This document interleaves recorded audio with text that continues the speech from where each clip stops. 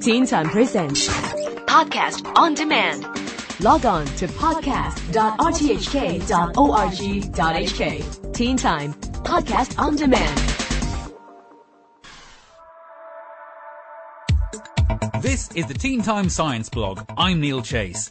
The end of the year is a good time to reflect on some of the scientific highlights of 2009 and maybe look forward to what we can expect in the next decade.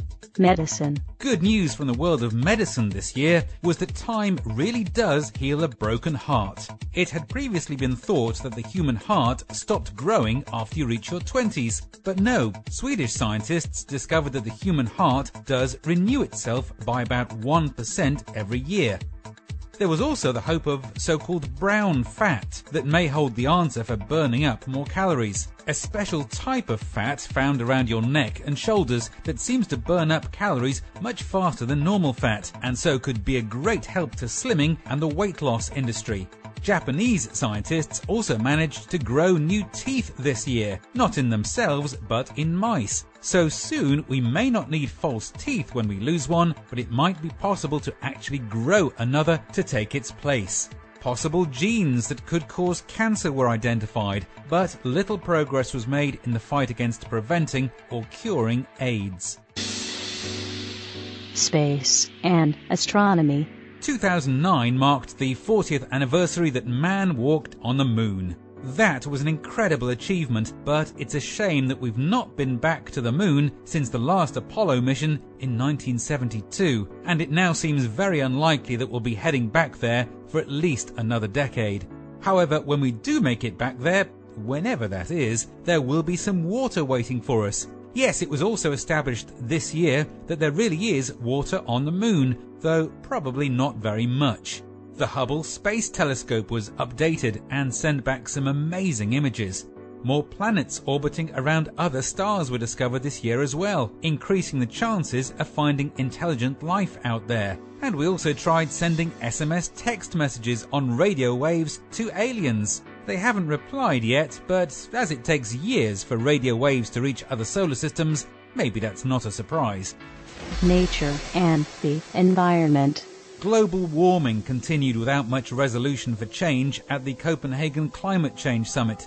Researchers also predicted that within 20 or 30 years, the Arctic ice cap will completely disappear during the summer months.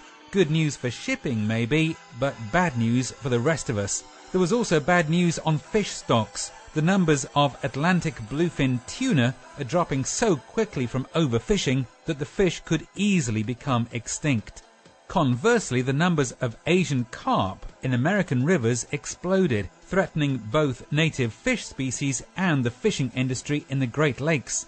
But at least one happy story from nature, as it was discovered that parrots seem to have a sense of rhythm and can probably hear a beat in music. Most animals can't, but parrots seemingly can, though nobody has been able to figure out their taste in music yet. Technology. The fast-paced world of technology continues growing by getting smaller. American scientists created a new type of semiconductor to be used in computing that was just 1 atom thick. And smaller computers mean more powerful computers. Work progressed also on a possible virus-proof computer kernel too. Technology experts had some success with invisibility, though only cloaking something smaller than a grain of sand. A new type of flash photography was unveiled, one that doesn't flash white light, but instead used ultraviolet light to illuminate the subject. There was a hope that a new type of capacitor might make a revolutionary car battery possible, one that could power cars long distances and be able to be topped up in just minutes. The internet also had a birthday, 40 years old in 2009. Energy and power. The last few years have seen a real growth in the number of windmills as a source of green energy, but that has also been accompanied by controversy about where to put wind farms and how to make them less intrusive to look at. Solar power continued to progress, but the option of geothermal power took some setbacks when 2 different research projects caused minor earthquakes. The world grappled with the problem of how to cut back on greenhouse gases and yet still provide more energy for consumers who use more electricity each year.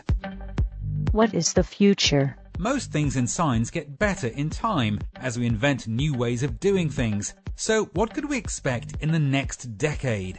It would be good to see us taking more control of the environment and be better custodians of the planet for future generations. But technology will definitely become more advanced in ways that we can't imagine now. The internet will become even more intertwined with our lives.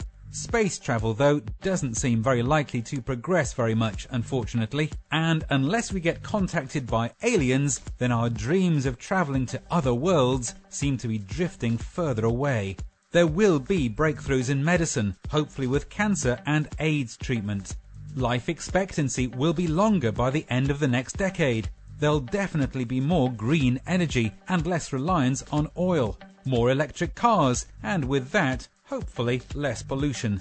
Maybe we'll even make progress with the holy grail of energy generation, fusion power.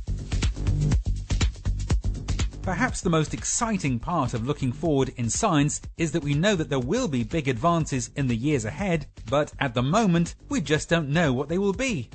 There will always be inventors, innovators, scientists and environmentalists. If we can only work better together, then hopefully in 10 years' time, the world of 2020 really will be a great place to be. Happy New Year from the Science Blog. Teen Time Presents. Podcast on demand. Log on to podcast.rthk.org.hk. Teen Time Podcast on Demand.